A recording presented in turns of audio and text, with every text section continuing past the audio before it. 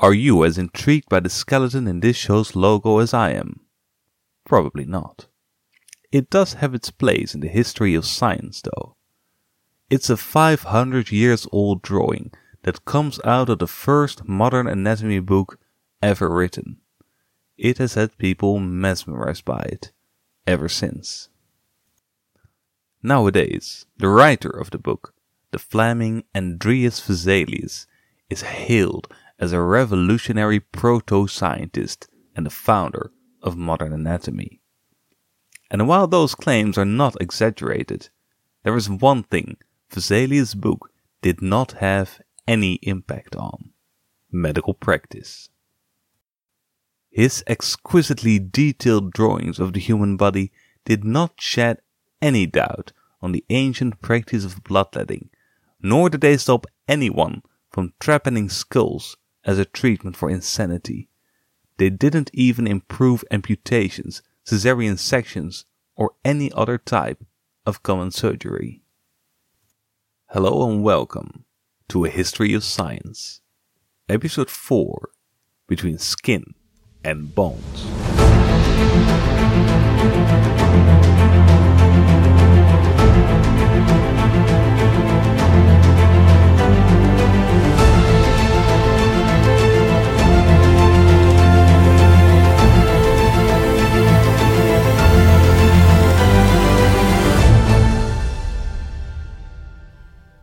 The scientific revolution saw an unprecedented increase in knowledge in a wide range of subjects, from physics to astronomy to biology. By 1650, anatomists had dissected our bodies and learned the purpose of most of its organs. Physicians had fiercely debated William Harvey's theory of blood circulation and relented to his evidence. Physicists had viewed the makeup of our tissue through their microscopes and had seen the tiny organisms that lived on it with their own eyes.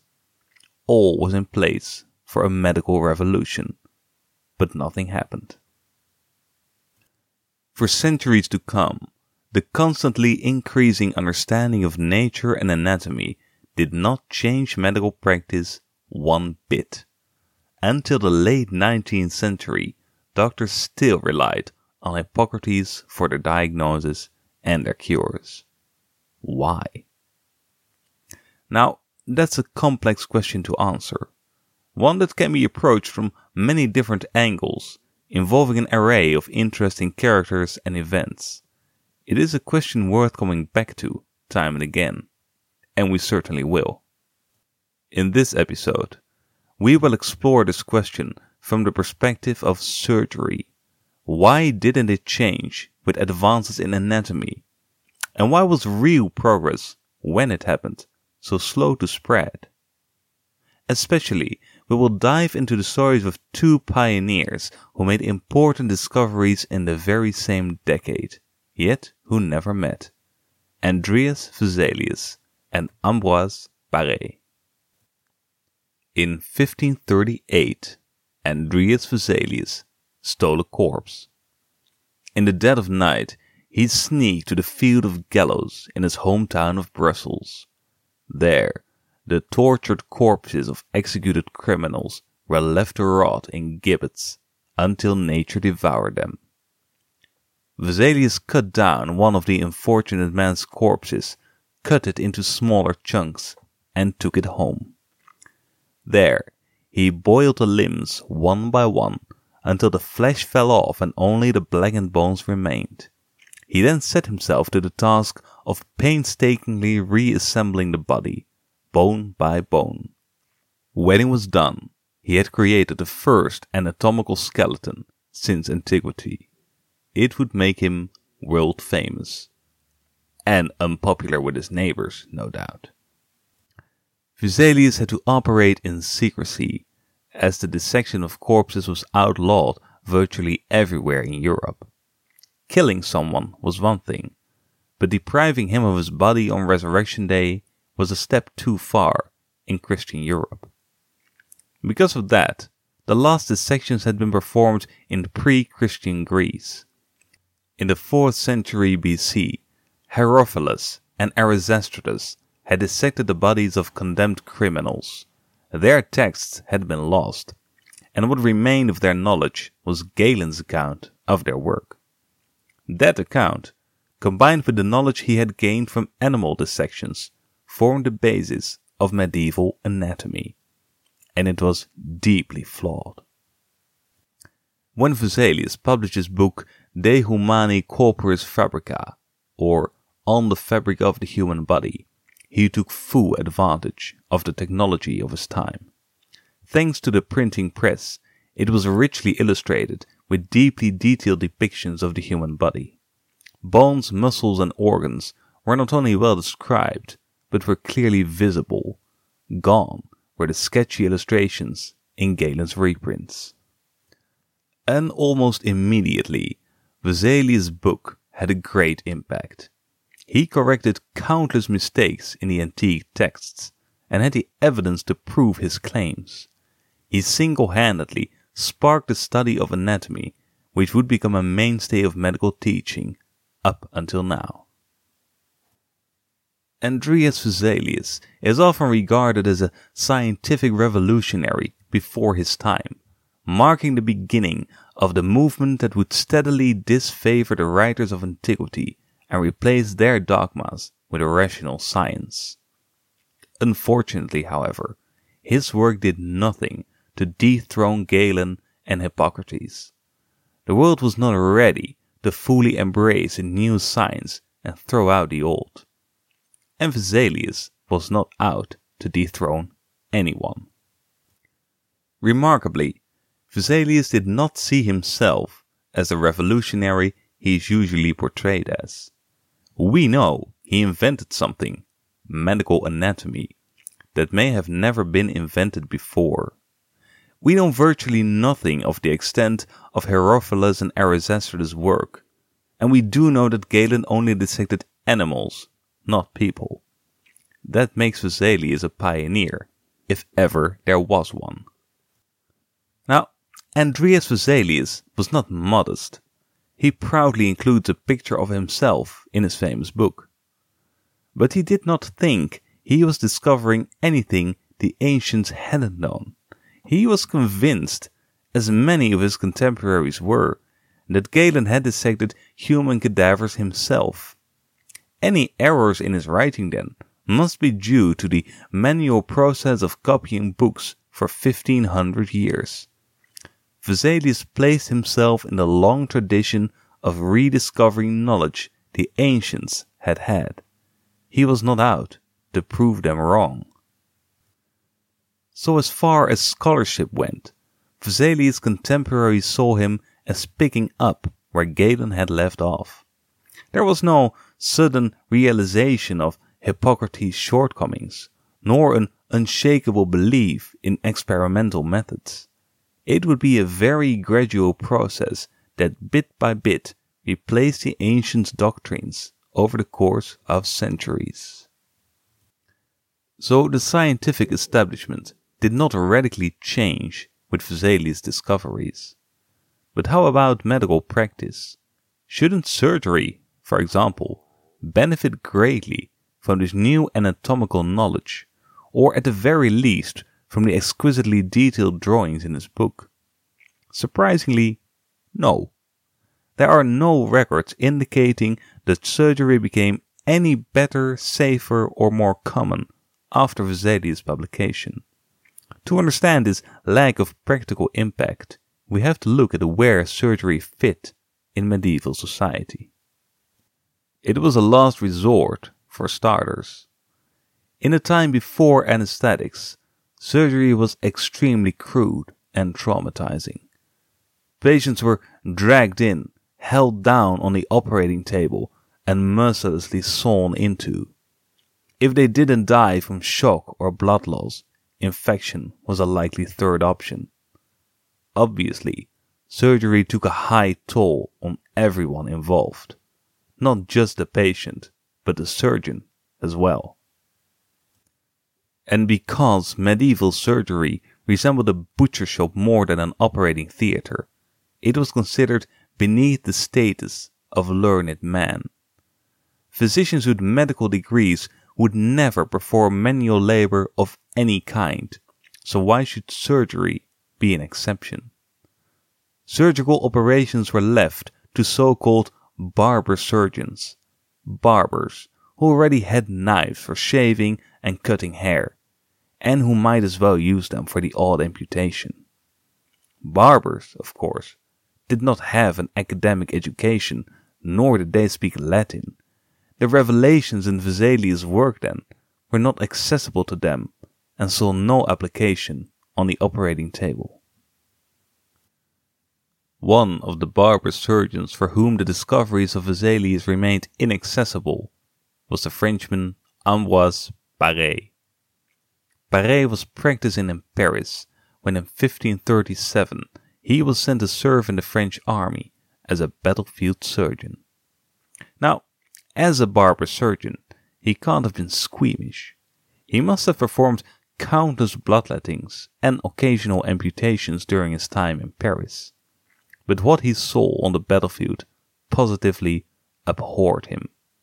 Gunpowder-flung projectiles maimed soldiers in horrible ways, leading to their comrades often putting them out of their misery rather than subjecting them to even more cruelty by the hands of Paré and his colleagues. Now, the only respite surgeons could give their patients was speed. The common practice for amputation was to take off the limb as quickly as possible, then make sure the bleeding stopped before the patient bled to death. In the 1500s, cauterization was the preferred method of stopping the bleeding after amputations. That meant that either red-hot irons were pressed against the veins, or boiling oil was poured into the wound. Paré realized that his patients were as likely to die from the shock of cauterization as they were from the wound infecting afterwards. He started looking for an alternative. He found it in ligatures. Ligatures are short pieces of thread that are tied around the blood vessels. Paré found that tying silk around veins is effective in stopping the blood flow, saving the patient from dying due to blood loss, not to mention from the immense pain of cauterization. Paré wrote about his discovery in his 1534 treatise on gunshot wounds. Like Vesalius, Paré used many detailed illustrations to embellish his writing. Unlike Vesalius, though, the book was meant as a guideline for other barber surgeons working in similar conditions, not as a scholarly work. It was written in the vernacular rather than in Latin, and was never referenced in academic circles. Paré himself, actually, was only recognized as a surgical pioneer in the 20th century, but had been mostly forgotten in the centuries before. Paré's work, however, would have solved a prudent theoretical dispute, had any scholar bothered to read it. In the 1500s, the way blood flows through the body was badly understood. Owing all the way back to Galen, even the distinction between veins and arteries was in dispute. It was commonly held that arteries, unlike veins, contained air rather than blood. Experience with dead animals showed that arteries were mostly empty, save for a couple of drops of blood. Now, this is actually due to the fact that without the heart actively pumping blood through the body, liquids in the arteries drain away.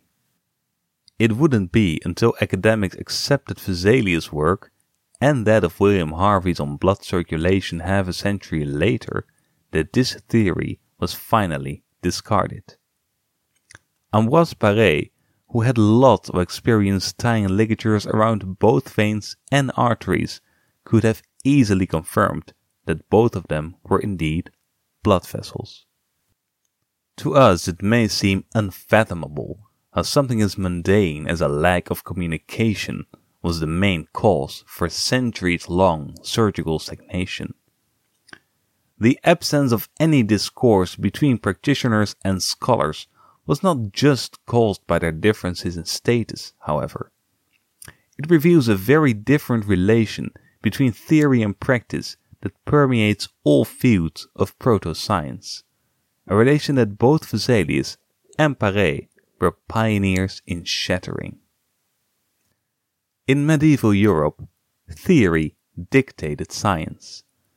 Practice served merely as a demonstration of theory. So while we're on the topic of anatomy, imagine this scenario. One of the few places where human dissections were allowed before the work of Vesalius was Padua, in Italy. There, students were taught anatomy while a corpse was being dissected before their very eyes. Their professor would recite Galen's work on anatomy, while a barber surgeon cut open the body and showed the appropriate organs to the students. That meant that everyone in the room could see with their own eyes how, for example, the lower jaw exists of a single bone, not two, as Galen claimed, or how the liver has only 2 lobes, not 5, as Galen claimed, or how the heart's 2 chambers are not connected, and thus have no holes, as Galen claimed.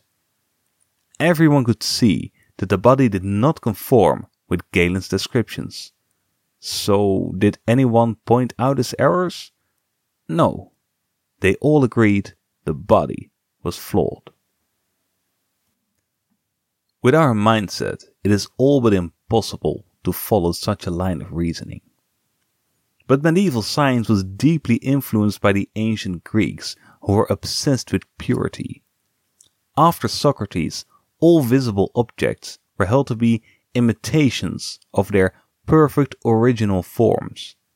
That is why planets, for example, had to follow perfectly circular orbits, or at the very least tended towards a perfect shape. This idea blended nicely with the Christian vision of a perfectly created but corrupted world. God had not created a natural chaos. There was a perfectly created original man to whom every living person naturally tended. And so the students would agree that the person whose corpse was being dissected was just very far removed from perfection. He must be deformed due to his flawed character and his sinful behavior. The extent to which people approached creation's perfection was simply reflected in their bodies. And since most dissections were performed on executed criminals, it was easy to attribute their deformities to the impurity of their natures. Even though Vesalius and Paré's immediate influence on surgical practice was limited, they were pioneers in redefining this relationship between theory and practice in medicine. They both were convinced, well before their time, that practical experiment should be the leading feature in science. After his first grave robbery, Andreas Vesalius would dissect many other bodies, often publicly. Before the eyes of mesmerized onlookers, he would make grand shows of his handiwork, laying bare the threads of creation itself. He actively encouraged his colleagues and critics to repeat his experiments and see for themselves how he had reached his conclusions. He argued by example, not by authority. Ambroise Paré went even further than that. During a military campaign in 1537, he invented the clinical trial, by accident. While cauterizing wounds, Paré ran out of oil. In a desperate attempt to help his patients, he turned to an older recipe he had heard about before. A tincture of egg yolks, rose oil and turpentine. To his amazement, he found that the wounds of the patients treated with this tincture healed much better than those treated with conventional burning oil. Even though he did not understand why, it worked because of the antiseptic properties of his tincture. He kept using it. More importantly, he started applying this comparative approach to his patients more and more often.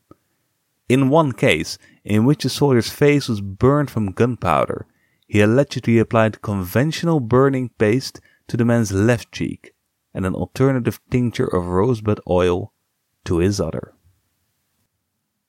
Paret's unconventional interest in medical experiments was not followed up on, however. Even though he published his methods and results, the practice died with him. His approach of experiment over understanding would be essential to the success of the medical revolution. When it finally happened, 4 centuries after Vesalius and Paret, evidence of successful treatments often came before theoretical understanding.